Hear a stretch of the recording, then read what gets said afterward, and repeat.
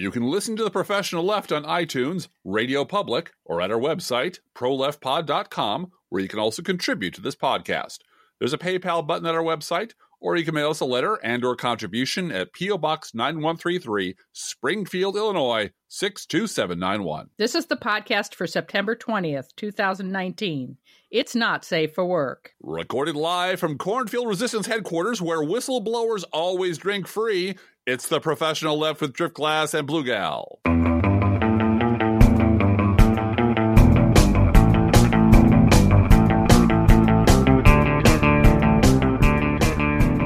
Hi there.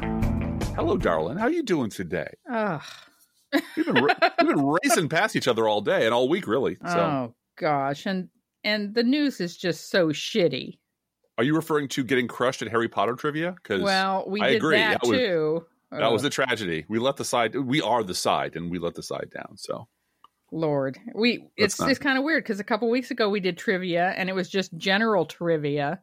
Yes, and stupid shit in your head, and we crushed them because our heads are collectively full of stupid shit. They're full of stupid shit, right? But specific Harry Potter trivia with people who come into trivia in their Slytherin t-shirts. Yes. Yeah. Like, oh, okay.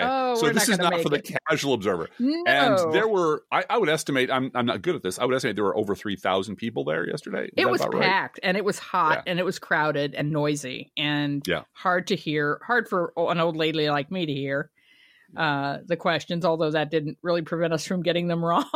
Right. And the saddest part was that the team there's a swapping process. You trade answer sheets with a team near you, and you grade each other to keep each other honest. Right. And the youngsters next to us were like taking pity on us, going, "It's okay. We'll give you partial credit." No, I do not need your pity. Okay, come back in 2 weeks when the topic is classic science fiction from the 1960s, and I will blow your doors off. Right. But for now, I'm just enjoying myself and reveling in the fact that. Well, I mean, this is a room of 10,000 readers, which is awesome. Yeah. I mean, that's really great. Yeah. A bunch of people read a whole bunch of books and remember them. And as a writer who would one day like to, make a living at it, I think that's all to the good. It is. It is. And speaking of writers, I wanted to do early in the show, I want to do a shout out to 3 authors who listen to this podcast, have published books, and have sent us copies. And I have put on, if you just Google Blue Gal, my blog comes up. And at my blog, I have links to these 3 books in order by last name of author, just like in the bookstore. Robert Chaz Shute sent us another book. I don't know how he does it. He just churns them out. And he's a good writer. He doesn't blog every day, is what he does. No, that's what he does. He doesn't blog every day. He writes books. His latest book is called The Night Man. Uh-huh. Your father has been kidnapped. What do you do? And Ernest Easy Jack has gone back to his old hometown, and his father has been kidnapped. So it's an adventure story, and I'm looking forward to reading it. The next one is by Brent Michael Kelly, who is from Wisconsin. Good for him. He has written a book called Cruise Roosters, which is it kind of seems kind of cyberpunk. I haven't gotten too deep into it, but back of the book it says there's a person named the Prophet King who runs the world and also runs a game called Cruise. And then there's Molly Most, who is going to be the greatest Cruise broadcaster ever. Mm-hmm. There's a nightmare future lying in wait in this book. And so, yeah. Is it some sort of science fiction? It is. It is clearly futuristic, and there's some sort of machine or helmet or something in the game. I'm looking forward to dipping into this one. The book cover promises a little bit of fighting, so we'll see how that goes. I'm looking forward to checking it out, though.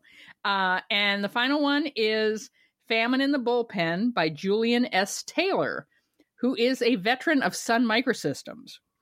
And he is making an argument in this book for more innovation in tech. Now, that sounds like, wow, do we not have innovation in tech? But he's arguing that I'm down to one button on my phone. Okay, just so you know, there's no more buttons. They can't be reduced any further. I have one button. That's all. But he is arguing that in the pursuit of coding, that we are losing our ability for innovation in tech. And that's a fascinating argument to make.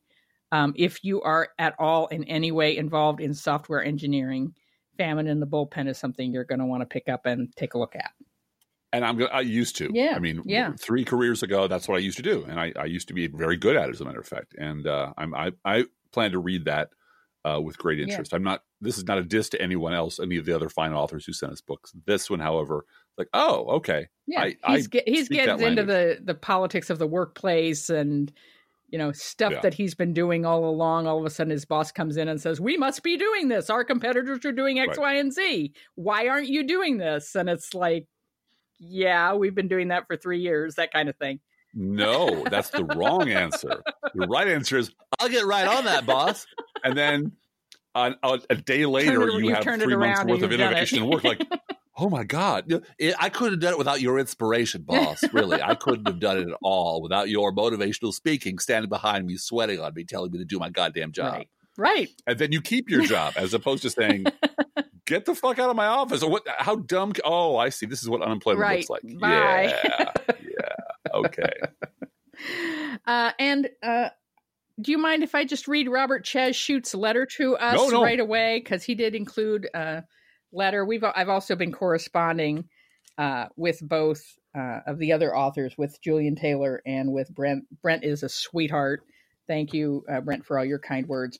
But I'm just so proud that our podcast listeners are writing books.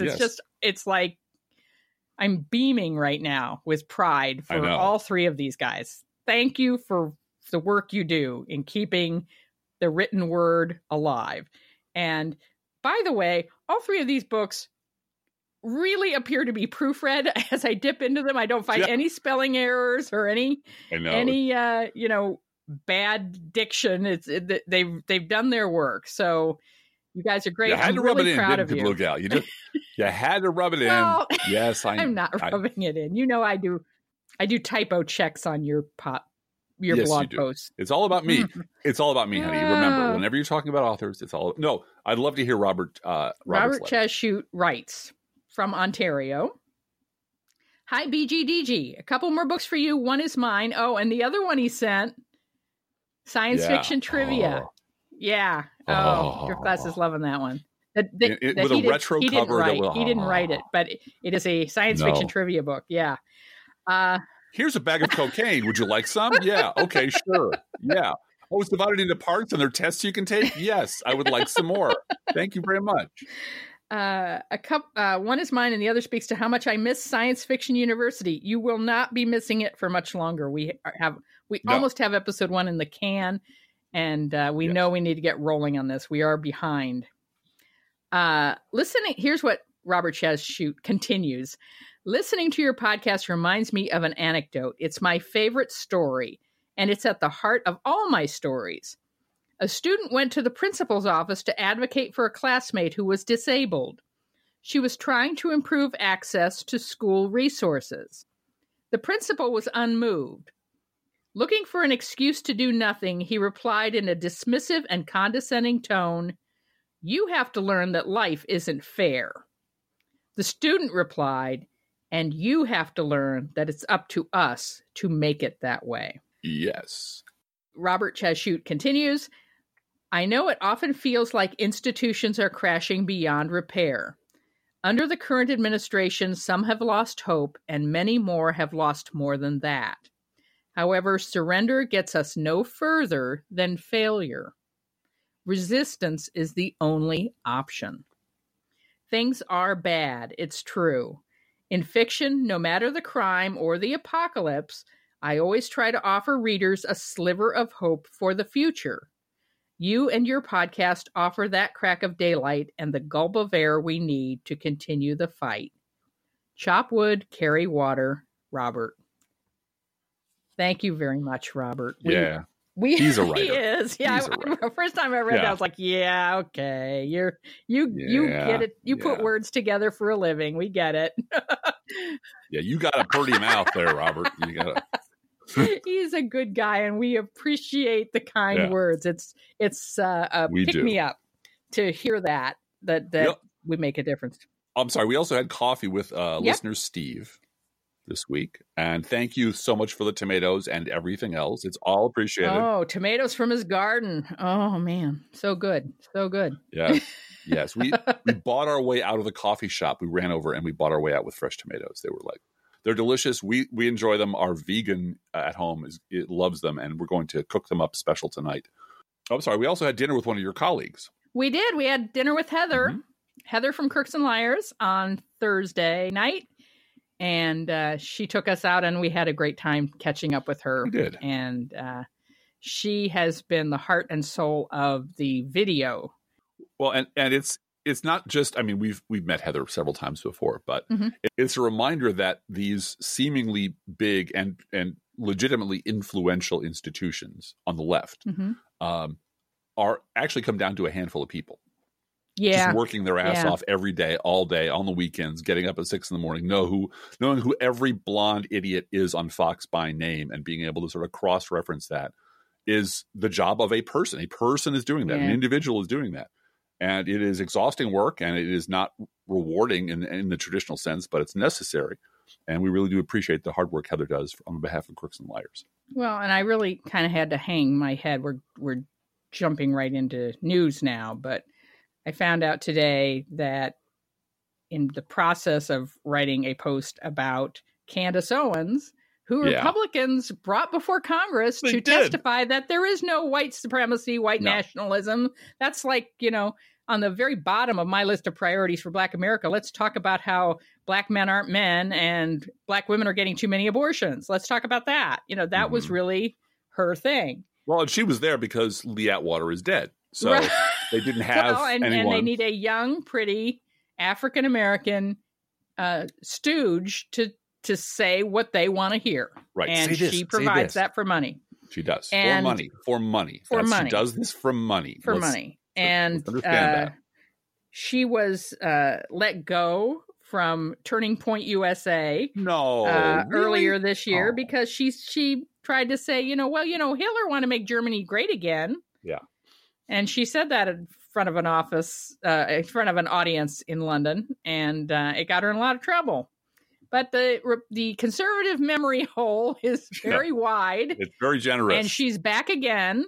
Yeah. And she's going to be speaking at a conference for Turning Point USA on nice. Black leadership. That's nice. Now, the headliner for this conference, Driftglass, is a man named Charlie Kirk, who last time I checked... I've heard of him. Was not Black. No, but he is a relative of James Tiberius Kirk. And in the future, he kisses Lieutenant Uhura on the mouth. And therefore, by the law of something, corollary something, he is legitimately a future Black person in the past. He's considered a Black person in the Black Leadership Conference for Turning Point USA. Yeah. So I went over to see how much they were charging for this conference because, you've got to make money for Candace Owens, got to get paid. And really, only one of us can afford to go, Blue Gal. So, we'll flip a coin. Well, if we were under 28, we could all go. Really? Because Turning Point USA is providing travel vouchers, free hotel rooms, and some meals. Wow. For anyone between 15 and 28 who wants to attend the Black Leadership Conference. Mm-hmm. And why is that? Because Heritage Foundation is co-sponsoring it. That is terrifying. Yeah. And let's face it. The Volkssturm, the folk army that the Germans threw into World War II at the very end, old men, little boys. Yep. Candace Owens is their Volkssturm. Mm-hmm. They have nothing left. There's no Charlie Kirk and Candace Owens are the vanguard of the conservative intellectual vanguard movement. Of the conservative movement. Absolutely. That's how utterly bereft they are. And they know that no one in their right mind under the age of 30 is a conservative. Nobody. Right. I can't think of anyone who would think of a reason other than being raised in that family. Now, we have friends who were raised in conservative families, who were raised in evangelical families, right? Who found it really hard to break away from those, and they have relatives who are still that way. But there is nothing in their future There is no future for the conservative movement. Now, if you are a filthy old man, like most conservatives are, you don't give a shit about that. 10 years from now, 20 years from now, you're going to be dead. You don't really care about the future. Who gives a shit about kids? If you gave a shit about kids, you'd be a Democrat. So, but the younger ones, and by younger, I mean, 30, 40, 50 years old, they need the next generation. And ain't nobody they're willing coming to pay for it. They're willing to pay to for bribe it. them. Here, please, we'll give you money and food and shelter to come to our conference to hear Candace Owens and Charlie Kirk blatting on about the horrible leftist Nazis that are trying to take your freedoms away. Except for Hitler, who's tried to make Germany great again. Again, that was just being too right too soon. They have a style book, and if you get outside the style book, there can be penalties, but they will always welcome you back. They will always open the door back and let you back in. The only thing you're not allowed to say is the left was right about the right all along. That's the unforgivable sin. Everything else, easily forgiven and forgotten. And believe me, they forget really fast. Yep. We'd also like to send a shout out to our brother in trouble. The Rude Pundit is doing hard time in Twitter jail. I have taken on the task of smuggling his missives, his manifestos, if you will, out to the world. And look, dude, you've got all this time on your hand. Why don't you get to blogging, buddy? That's blog and do another podcast. Yeah, we'd love to hear you again. Yep. My notes. Yeah, well, that's the every now and then podcast with the Rude Pundit. With Rude Pundit. I mean, he's busy, but guys, my first advice to everyone, and this is not unique to me, other podcasters have said the same thing. Yes. If you're going to do a podcast, it's got to be every goddamn week. That's it. Preferably same date, same time, same day, same time. Right. But it really, you do have to be completely consistent, or people just tune it out. But my notes from the Twitter ham jail was some of my very best work. I think I inspired a whole generation of older white idiots to shoot their mouth off on Twitter and call people things. But remember, I went to Twitter jail for calling Bill Maher a whore. Yes, and saying that they should send out the GIMP complete with graphics. For Lindsey Graham, which is a quote from one of the most famous movies in modern American history, Pulp Fiction, and entirely appropriate. So you will go to Twitter jail for no reason, because you're standing next to a guy who's next to a guy. And the one person who will never go to Twitter jail, of course, is Donald Trump. And he is the worst single offender of every norm in human history that we currently have on display. I believe you were going to talk a little bit about No More Mr. Nice blog. Is that true? Just for a moment. I just wanted to do a shout out on one particular post he did this week. Yes. Which spoke to me. Yeah. And there are several. He also wrote up David Brooks this week, as you did. I have not written up David Brooks yet. I couldn't. I was just... Oh, you know. Couldn't. Well, he wrote it up for us. I'm obliged to at this point. It's the law. You are really obliged to. That is an incredible... It's just so column bad. And I mean that in the incredible of I can't give it any credulity, because I do not understand how someone gets paid to do that and pretend that it's either entertaining or informative. I have my theories, and you'll see them in a blog post sometime in the next 7 to 10 days. Yes. Very good. But No More Mr. Nice blog, Steve M. wrote a post this week entitled, "Why Can Republicans Be Radically Out of Step with Public Opinion while Democrats can't be moderately out of step?"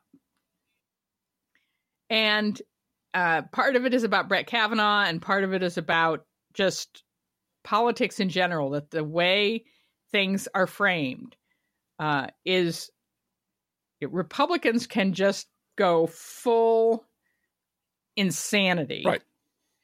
And the media just goes, well, that's one side. Yeah. But the Democrats are equally bad. Yes. Or is Elizabeth Warren electable? Is she electable? Is she smile enough? Yeah. Crazy ideas. In the meantime, you've got Jim Jordan on Hannity saying, whatever the president says, it's what's best for America. Right. Just don't ask any questions about anything. Everything is under control. He has blanket immunity for life. Do you understand? Right. That's the law. That's the law. You can. And people on cable news reporting that Trump's lawyers said, you can't investigate the president at all. Ever. No sitting president can ever be investigated. Yes, for anything. For And anything. do they remember that Hillary Clinton's Christmas card list had a 10-day investigation? No, of course. Well, they don't care. No, that's the it. point. Yeah, I'm going to try to swear off. Don't they realize? Yeah, because you're dealing with a subspecies of politics that doesn't comport with sentient, normal adult behavior. Mm-hmm. You're dealing with monsters. Fucking monsters, and trying to reason with monsters and try to talk them out of being monsters is inevitably going to fail because they're monsters. This is who they are. Jim Jordan is a fucking monster. Donald Trump is a monster. Lindsey Graham is a monster. Mitch McConnell is a monster. And you're never going to trick them or persuade them or flash a mirror up and say, don't you see what you look like to other people? They don't fucking care. And this is the great liberal trap, is that we keep looking for a way to trick them into admitting publicly that they're monsters. So like, no, I'm a monster. Would you like me to take my pants off and wave my dick around? Well, here's Corey Lewandowski to do just exactly that. What happens to Corey Lewandowski after he comes in front of Congress, after Democrats make fools of themselves trying to pretend that he was a witness to be dealt with like a normal adult human being, and then he got beat down by an actual lawyer for 30 minutes. Corey Lewandowski takes a break in the middle of his hearing to announce his Senate run, because that's the only reason he's there. Remember, there's 2 empty chairs. The other 2 clowns they invited didn't even bother to show up. And Corey Lewandowski takes his dick out, waves it around for 4 hours, then goes on CNN the next day to do exactly the same thing. Right. Because they put him on the air at CNN. And so it is, I'm not leveling this at anyone in particular. I'm saying that I am personally exhausted with people on my side saying, don't they realize? Of course they realize. Right. Of course they do. And no, and you did do a post this week about how Jeff Zucker is as bad as Roger Ailes. Yes. Jeff Zucker is, if you want to direct your personal and professional ire at someone, if you want to level the charges of who fucked up our democracy, Roger Ailes is near the top of the list. Jeff Zucker is a close number 2. Mm-hmm. Jeff Zucker is the president of CNN, and it is by his blessing that all of this shit happens. The Corey Lewandowski is put on television. The Corey Lewandowski was ever a CNN contributor. That Rick Santorum is a regular on that shitty network. This Jeff Zucker cares about money. He is a truffle hog for money. Mm-hmm. He does not give a shit about anything else. He created Donald Trump on The Apprentice. He made Donald Trump a rich man. Donald Trump made Jeff Zucker a rich man. They jerked each other off right up until he went into the White House. And then Jeff Zucker suddenly was shocked at all the horrible things Donald Trump was, and then made ratings bank on it ever since. Mm-hmm. Jeff Zucker is a horrible person and a monster, but he doesn't fucking care. And there's no one on his network who's going to mention this. There's no one on MSNBC who's going to call him out, because all of them are terrified that one day their resume will be sitting on Jeff Zucker's desk. And he'll remember when you called me a monster just because I wrecked American democracy? Well, I guess you don't get the fucking job, do you? So if you would like to make someone your poster child, now that Roger Ailes is dead, for who screwed up American democracy, I would nominate Jeff Zucker. Because without him, Corey Lewandowski never gets on to CNN the day after the hearing. Mm-hmm. And he never was a person to begin with. Corey Lewandowski got fired by Donald Trump for being an incompetent fuck-up. And he abused a female reporter. And he lied constantly. He was a 3rd, 4th, 5th tier thug. And yet now he is sitting in front of the House Judiciary Committee just waving his dick around. Because he knows he can. Because there's no consequences to this. So one of the things that we try to do on this show is to provide a vocabulary for our listeners to discuss with their friends and neighbors about politics. We also want to emphasize the importance of unpacking words and vocabulary that is being thrust at us, which is there for a nefarious purpose. Mm-hmm. And what we mean by that is the lifeboat builders, particularly, we find them very easily on Morning Joe. Yes. Who want to pretend that Donald Trump's not a Republican and that Republicans are basically good people and we can discuss things with both sides and so forth. This week on Morning Joe, there's been a lot of talk about tribalism. Oh, tribalism is the new word, Blue. It's the new hot word. It's the new dumpster fire, if you will. Mm-hmm. Yeah, and it's there to replace both sides do it, because both sides do it is now a punchline, thanks to, frankly, the professional left. You're welcome, America. Yep, and also, I mean, I'd fully take credit for destroying the both sides argument. But Donald Trump also shit on that by saying both sides at Charlottesville. So eventually the gum loses all of its flavor because someone chews out the last little bit of it, and he did that. But what he did there was expose what a colossal lie the both sides do a lie has always been. This is the shelter under which the craven Beltway media has been hiding for 20 years, 15 years at least. Every time there's a Republican catastrophe, every time there's a Republican atrocity, they run to the safe shelter of both sides do it. And if I can take 1 minute of privilege, I would like to thank the lads over at Pod Save America. Because today on their podcast, I'm quoting Jon Favreau now. I do listen. I sort of skim, but I listen. Republicans know if they scream and insult and yell at people, then the media won't report that as Republicans are screaming and yelling and insulting people and turning it into a circus. The media will report it as both sides are at fault. And that was on the Pod Save America podcast this very day, or whenever it was recorded. I am deeply grateful and genuinely grateful that they are catching up to where we were 20 years ago. I'm not being facetious. I'm saying that that's great. That's progress. We're starting to get people with large media platforms or larger than us saying this stuff out loud, which they would never have done 2-3 years ago. Yes. To hear them haranguing the establishment Democrats about not taking a tougher line with the insane clown party using exactly the same language we were using to harangue them when they were in the Obama White House about not taking a tougher line with the insane clown party. Like, okay, well, I'm glad you're catching up. Great. Now, wherever you're going to go with this, I'm all for it. But in my nightmares, it's like, and next up, let's ask Rick Wilson about his new book and about how fucked up he thinks the Democrats are. Yeah. I'm happy that people are catching up to where we've been. I truly am. I am deeply frustrated that they never seem to learn that lesson until they're out of power or retired or too late. Well, and I think we're engaging in a little bit of selective memory too. Barack Obama did try on more than one occasion to call out Fox News by name. Yes, he did. And got hit back with such a powerful hammer. Right. For even mentioning, anytime he mentioned it, it made the beast stronger.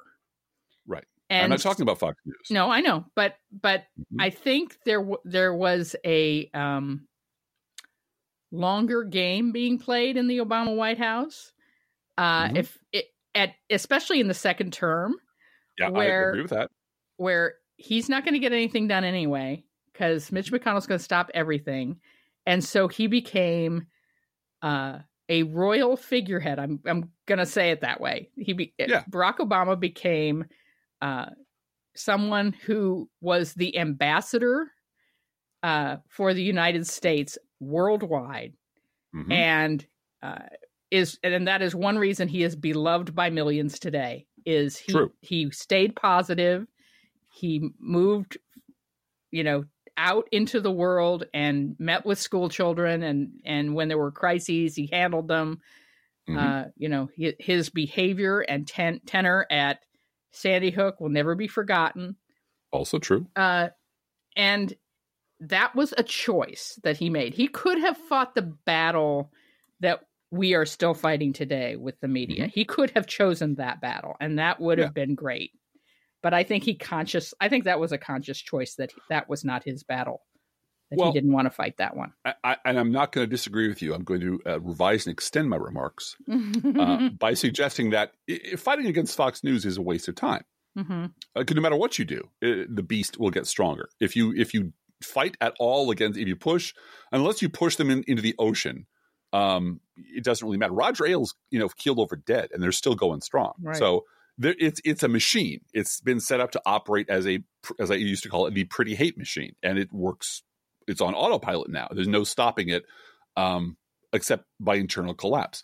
Well, and by going after their advertisers, and that is right. Oh, that yes, is absolutely working to a certain extent. That is working. But what the Obama administration could have done and did not do is stop courting the good opinion of David Brooks. Yeah. Stop trying to please George Will and start telling your people who are on the Sunday shows back when, they would be invited to participate in the Sunday morning ritual that when you get on these shows, harangue Chuck Todd or harangue David Gregory or harangue George Stephanopoulos.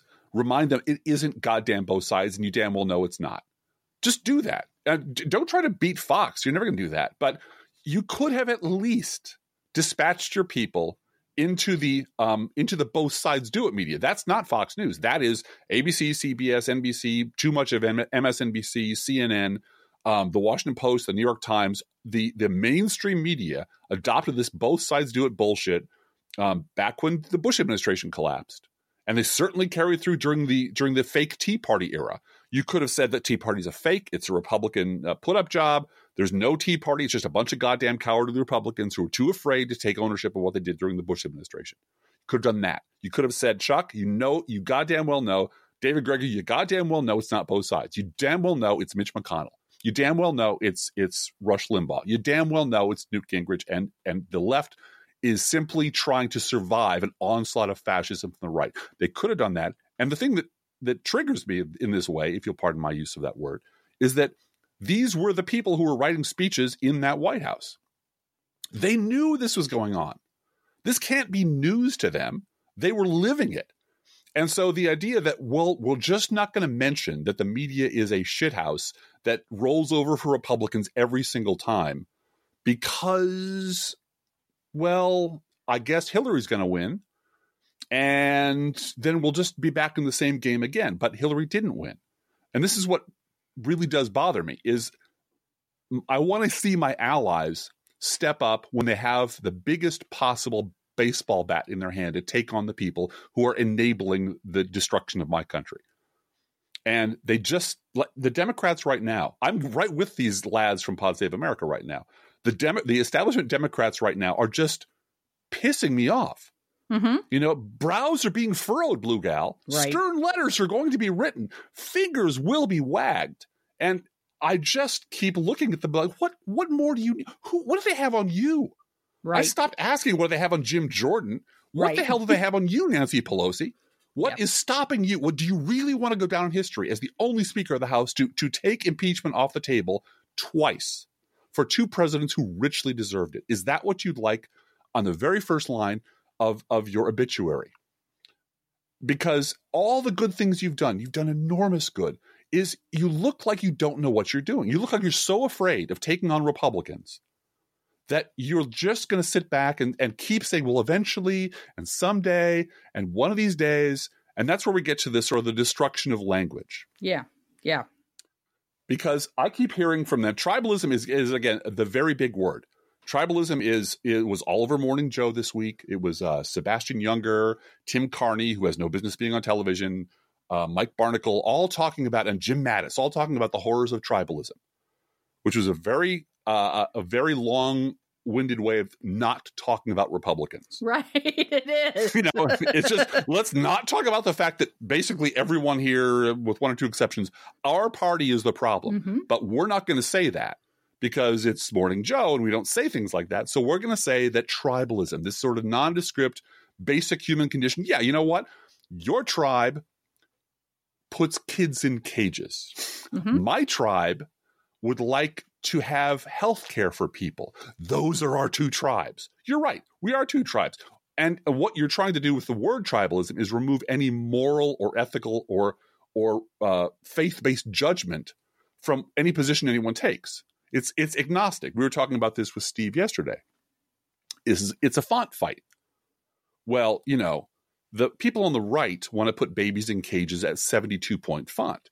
The people on the left want to give people healthcare at 72-point font. They're basically using the same font. So basically, they're indistinguishable from each other. The left and the right are basically the same. And they're basically hostile to each other for reasons that no one can understand. And the only way you make that argument stand is by never talking about the moral and ethical reality of the decisions being made on each side of the aisle. That's what they're terrified of doing. They're terrified of saying Republicans are bad people. The reason the Republican Party is fucked up is the Republicans are bad people. And they're never going to say that. So they're stuck using what George Carlin called the soft language. Mm-hmm.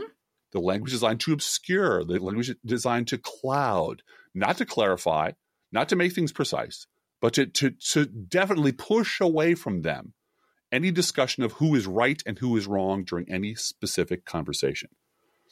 And so then we get into words like we and they, which... And can you use that as an example of that, we and they? Sure. We need to stop letting these people... Okay, right there. Right there. Who the hell is we? Who are these people? And what exactly do we have to do with that? This cropped up all over the place after CNN put Corey Lewandowski on the air. Is CNN a public utility now that we all have a piece of and we all make this decision together? Because it's not, because one guy named Jeff Zucker is making this decision. Why aren't you saying Jeff Zucker must be stopped from putting Corey Lewandowski on the air? As opposed to we need to. Oh, it shouldn't be allowed. This should not be allowed. Well, again, should, can't, and must were very big this week too. Must is a command word. It's like obliged or compelled. All right, who exactly is it that's going to compel or oblige CNN to not put lying douchebags on the air? Name names. Who has the authority to do that? Well, there's like 5 people. Why don't you call them out for who they are? Why don't you name who they are? Because it certainly isn't me or Blue Gal. It's so who are these people that have this authority to do this? And why must they do it? Again, you're commanding them. You're saying that they're under an obligation or compulsion to do a thing. Really? And all I hear right now from Democratic establishment people is what Republicans should do. And Republicans must do. And I really do ask the same people, you've got the big hammer, Nancy. Why must they do it? Or you'll do what? Because right now, going to Congress and taking out your dick and waving it around carries actually less consequence than getting kicked out of Chuck E. Cheese. And the fact that you can go to Congress, you can blow off a subpoena, or you can sit there and lie, and nothing is going to happen to you, and everyone knows nothing's going to happen to you, guarantees that you're going to go through it all again, but worse. Every time you let these criminals get away with their crimes in public and laugh at you about it, you guarantee the next time they're going to come back for your purse, the next time they're coming for your house, the next time they're coming for your kids. And the only people who have the authority to stop that politically are House Democrats. And the only people that have the authority to stop that in the media are the presidents of the media corporations. Not you, not me, not us, not we, not everyone, not Americans, not both sides, not all the tribes. There are really specific people who have responsibility for these things. And the media is really, really interested in never talking about them by name or what their lines of authority are or who gets to decide whether Corey Lewandowski goes in the air or not. And that is a big problem. That tells me that there's a whole portfolio of shit they don't want to talk about. And all the stuff they don't want to talk about is exactly what I love talking about, which is why I'll never be invited on CNN again. No, you won't. Hey, Drift Class. Yeah. I want to wrap up this podcast with some hope. And the hope is our kids and young people across the country who are engaging in a climate strike today. If you look at the pictures from New York City, it's as big as the Women's March, if not bigger. Huge, huge numbers of young people coming out demanding action. From whom? From all of From their elected representatives. And from their elected representatives. And we had a situation this week, a very sad situation in our community, where a student at the high school where our daughters go committed suicide. And this is someone that they did not know personally. There's 1,200 students in this school, so it's a big school, and we don't know all of the particulars about the situation or the student's situation at all, really. But our kids and a number of kids at this school took action this week. They did a walkout. They did a demand to meet with school administrators. They talked to each other They made sure that the administration knew that they considered mental health of the students to be something that was not being prioritized, that they did not feel heard, and that this was the result. And, the administration of the school and the school board and so forth are all making the right noises at this point, because that's all that we've been able to have so far. The walkout was Thursday, so there hasn't been a lot of time to react to it. But certainly the administration didn't punish any of the students that walked out. They called parents last night with a robocall to say this was a student-led protest. We hear them. We are meeting with students, and we have social workers on staff who are meeting with students, and we're going to do more about mental health and so forth. So they're making the right noises, right? And we can expect follow-up and action on that. But for now, I feel like they're saying the right things. Let's put it that way. Yeah. But these student-led things are really, it's becoming really clear to me that this next generation knows we don't have time for a lot of bullshit. Yep. And that they're going to take the reins. And that is in large part due to social media and their interconnectivity with each other to simply lead. Yeah. And lead and not follow. And they're not asking us at the Professional Left Podcast, and they're not asking Nancy Pelosi, and they're not asking any member of Congress. They're saying we're going to take the lead on this. And that's exciting. It is. It really is. It really is. It's exciting to watch, and it's a good thing. And it's in the face of cynicism that they're doing this, that anything can ever change. Yep. That they're saying, no, we're just going to try anyway, and we're going to succeed. And another bit of good news, as long as we're doing good news, Mitch McConnell will now be backing a measure to provide states with additional $250 million in election security funding. Now, is that going to be taken away from the Pentagon and given to the wall? I have no idea. Speaking of cynicism, that's where my mind goes. Yeah. Well, I don't know if it's 11-dimensional chess. I don't know if there's a poison pill in there that, yes, you get to have the money, but you have to deport, every sick child in America who was not third-generation American has to be, cast into the ocean. I don't know. Mitch McConnell is one evil human being. But there is something to be said for enormous amounts of humiliating pressure being put on one person on one issue without relenting at all ever for a minute. And Moscow during Mitch, a time when he is up for re-election. Yes, that's when you get them. Right. Make him sweat. Right. At the other end of that spectrum, I will note that there have been no professional or institutional consequences for a guy named Brett Stevens. You might know him as Brett Bug, for losing his shit twice in the New York Times for declaring his inconvenience to be the equivalent of the Holocaust, and then going on television saying the same thing, and then having his friend David Brooks write a column that essentially was subtweeting the whole thing in absolutely unhinged, hysterical terms. It was an embarrassment. It was a week of embarrassment. It was clear that, Brett is not only just an idiot and a nut, he is absolutely not fit for this job and doesn't know how to interact with human beings at all. He's not, his political judgment sucks. His conservative credentials are terrible.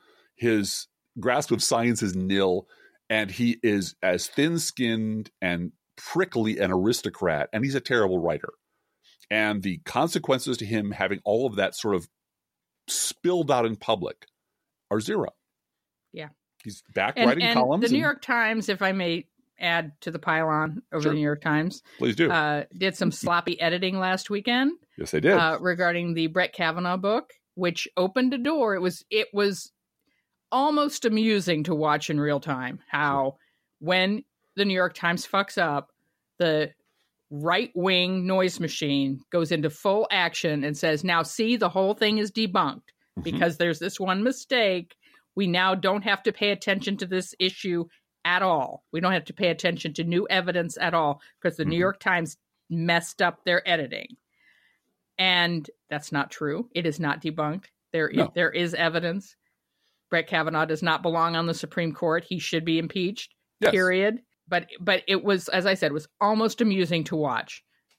this editing mistake takes place, and right away, jumping into the fray, the right-wing defenders of Brett Kavanaugh saying, and you see, now we don't have to pay attention. Now he's totally exonerated by this editing error. And once again, we'll loop back to Steve M. at No More Mr. Nice blog. Yeah. Why can Republicans be radically out of step with public opinion? Well, Democrats can't be moderately out of step. One mistake, one screw up is enough for everything you've said, everything that's hanging off of that issue. The entire Christmas tree can be thrown out and burned if one light is burned out. On the other side, it doesn't matter if you've made a bonfire that blots out the sun of lies. It doesn't matter.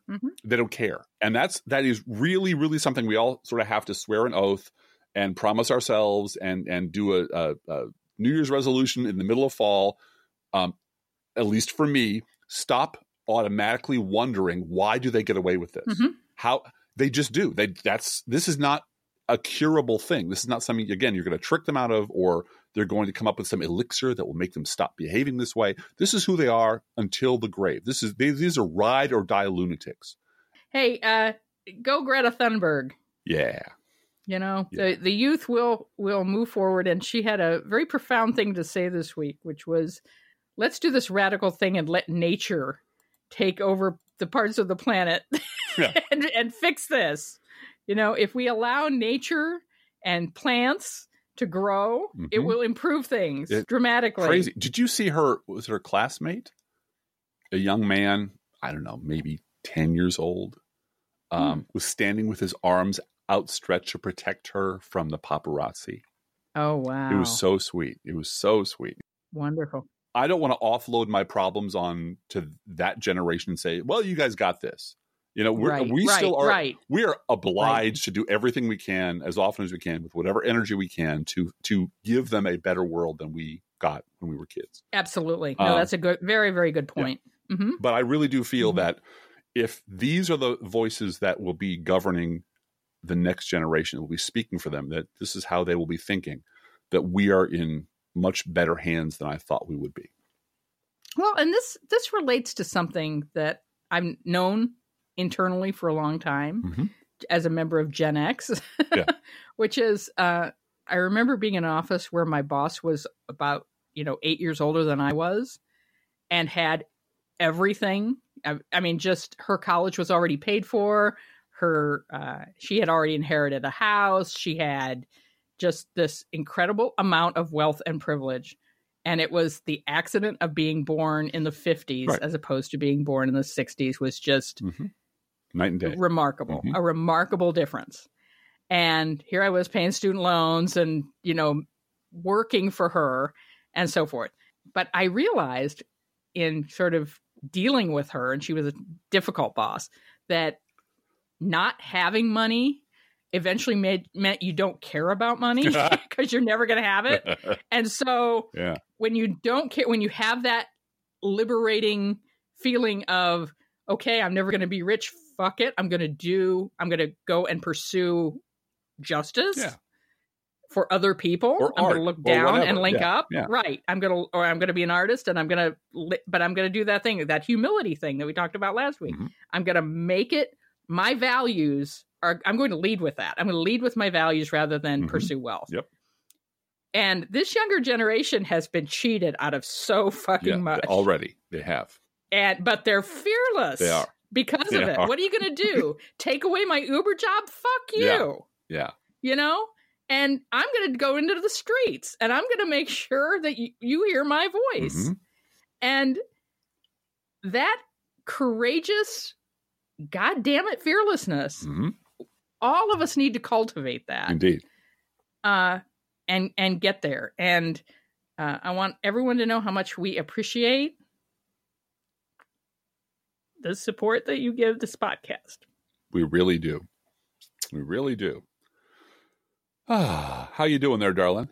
Oh, I'm really melting down now because it hurts to have to worry about money. It does. It really does. It hurts. But I am so grateful to have the intellectual and technological tools to do this, and to have all of you as friends of our podcast. Thank you. Thank you. Thank you. Well, can I tell you a different story about Gen X and me? Sure. It's the opposite of the one you told, but it's a learning story, and I probably have told it on this podcast before. Since we are at 512 episodes, it's likely I've told this once before. Long time ago, this is 7 or 8 careers ago, I used to teach technology for a corporate training company in the Loop on LaSalle Street in the Loop, and I was there for about a year, and the owners were just terrible, and then they were replaced by really, really awful people. Who just started firing people. They started firing people they didn't like because they were minorities. They started firing people they didn't like because they were women and didn't look right. They started rearranging people's schedules based on just atrocious stuff, punishing people they didn't like. Their goal was to purge the place of everyone who didn't look the way they wanted their instructors to look, no matter how good they were. And mostly they wanted white people of a certain age to work there. And I used to give rides home to some of my younger colleagues. And when this started, at least a couple of my younger colleagues said, but you can't just fire someone for no reason. I'm like, oh, kid, do I have some bad news for you? Oh, hell yes, you can. But at some point, they had become possessed of the idea that the world was fair. Someone told them at some point along the road, but one of the rules was, if you just do your job and do it well and stick to it and show up to work on time and, and be professional, you'll be safe. Yeah. And I had to break it to them. No, that's just not true. Affirmatively, your employer cannot fire you for a protected category. But you have to prove, it's on you to prove they fired you because of your age or your gender or your sexual orientation or faith or what have you. Which a lot of places, sexual orientation is still a fireable offense. Yes. We're not there yet. This is not the worker's paradise. Right. It's not fair. Your employer can fire you because they don't like the way you part your hair. Mm-hmm. And this look that came over them, which was just sad and dumbfounded and speechless, that you're kidding. No, that's capitalism. Yeah. That's the system that works. This is how everything works. And that's why you have to be, you have to integrate that knowledge into how you deal with the working world, because the working world is not interested in playing fair. The working world is interested in extracting the maximum amount of value out of you for your labor. And the people in management are interested in having a company that looks and sounds and reflects their values. Yep. And oftentimes their values are horrible. So that is something that really took them by surprise. But they learned from it.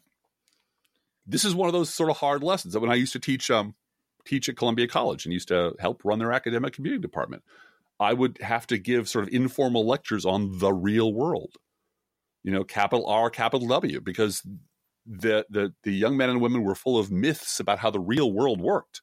And mostly it was just, oh, no, no. It doesn't work that way at all. When your boss wants it Tuesday, you're going to get it to him for Tuesday.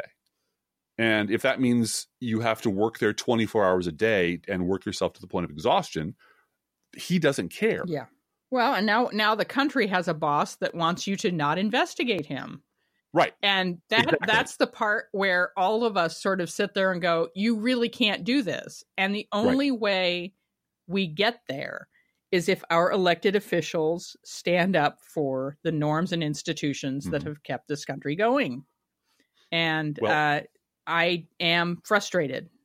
And we will get there, but we have to make our voices heard. And yeah. And I would add that I'm trying to end on a high note, Driftglass. I know. I'm sorry. Let me put it this way. Most of the places where I've ever worked, where the bosses ran the place as their personal fiefdom and had terrible values, are out of business. Right. No, that's true. That's true. You simply cannot sustain a business, a profitable business, when you piss off all your best people, drive them out the door, and set it up to reflect your unless it's Fox News, in which case you have a sexual petting zoo set up by Roger Ailes because he was a creepy, weird, old degenerate.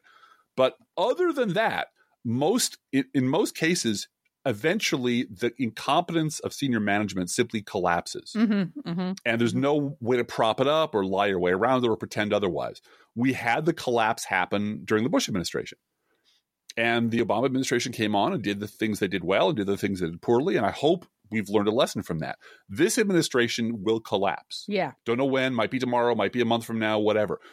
I'm confident that the people I know and the people of the next generation have learned that lesson now. It's in their bones. Yes, I they agree. now know we can never, ever, ever, because the Bush administration was a dry run for the Trump administration. Yeah, absolutely. Absolutely. And we cannot let this happen again. There cannot be lifeboats. This has to be. They are complicit.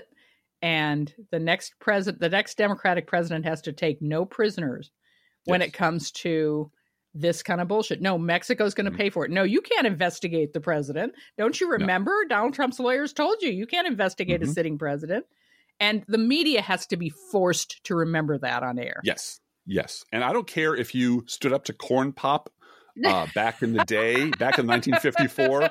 That's great that you did that. I'm proud of you back in the day. But I want to hear how you're going to break the back of the Republican Party and force the media to start behaving like an honorable fourth estate again, and not we're all going to work together. Magic's going to happen. We're all going to no. I want to hear a real clear plan. I want to hear that you understand the problem, right? And I want to hear that you have a way to solve the problem or a strategy for dealing with the problem, because then a miracle occurs is what the Obama administration kept banking on, and it didn't work. So we need better than that. And I think we deserve better than that. And I think we're all geared up to hear better than that. And whoever comes up with that message is going to find an enormously responsive and supportive group of Democrats from ages 18 to 80. Yeah, that's right. That's right. Yeah. Hey, each week we post to our Facebook page and website an Internet Kitty sent in by you, the listeners.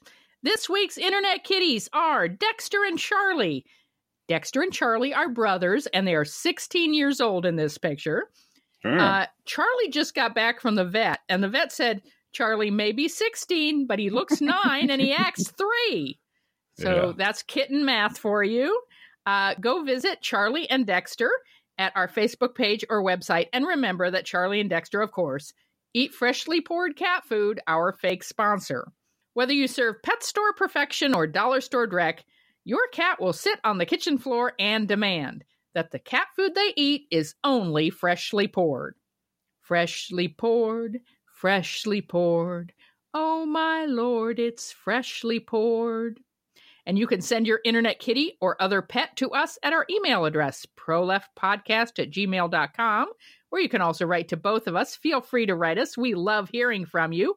Be aware that if you write us at any of our addresses, we reserve the right to read your email or U.S. Postal Service. Go, Postal Unions. Letter on the air unless you say otherwise. Don't forget our gourmet coffee guideline. If you can afford to buy an espresso-based beverage for yourself, buy one for us. This is not charity. This is our job and a labor of love. And if you cannot afford to buy an espresso-based beverage for yourself, you may consider listening to us on Radio Public. They actually pay us by the listen. So that is one way that you could support the podcast if you really are unable to afford to support us with a contribution. Listen to us on Radio Public. That will help. Thank you.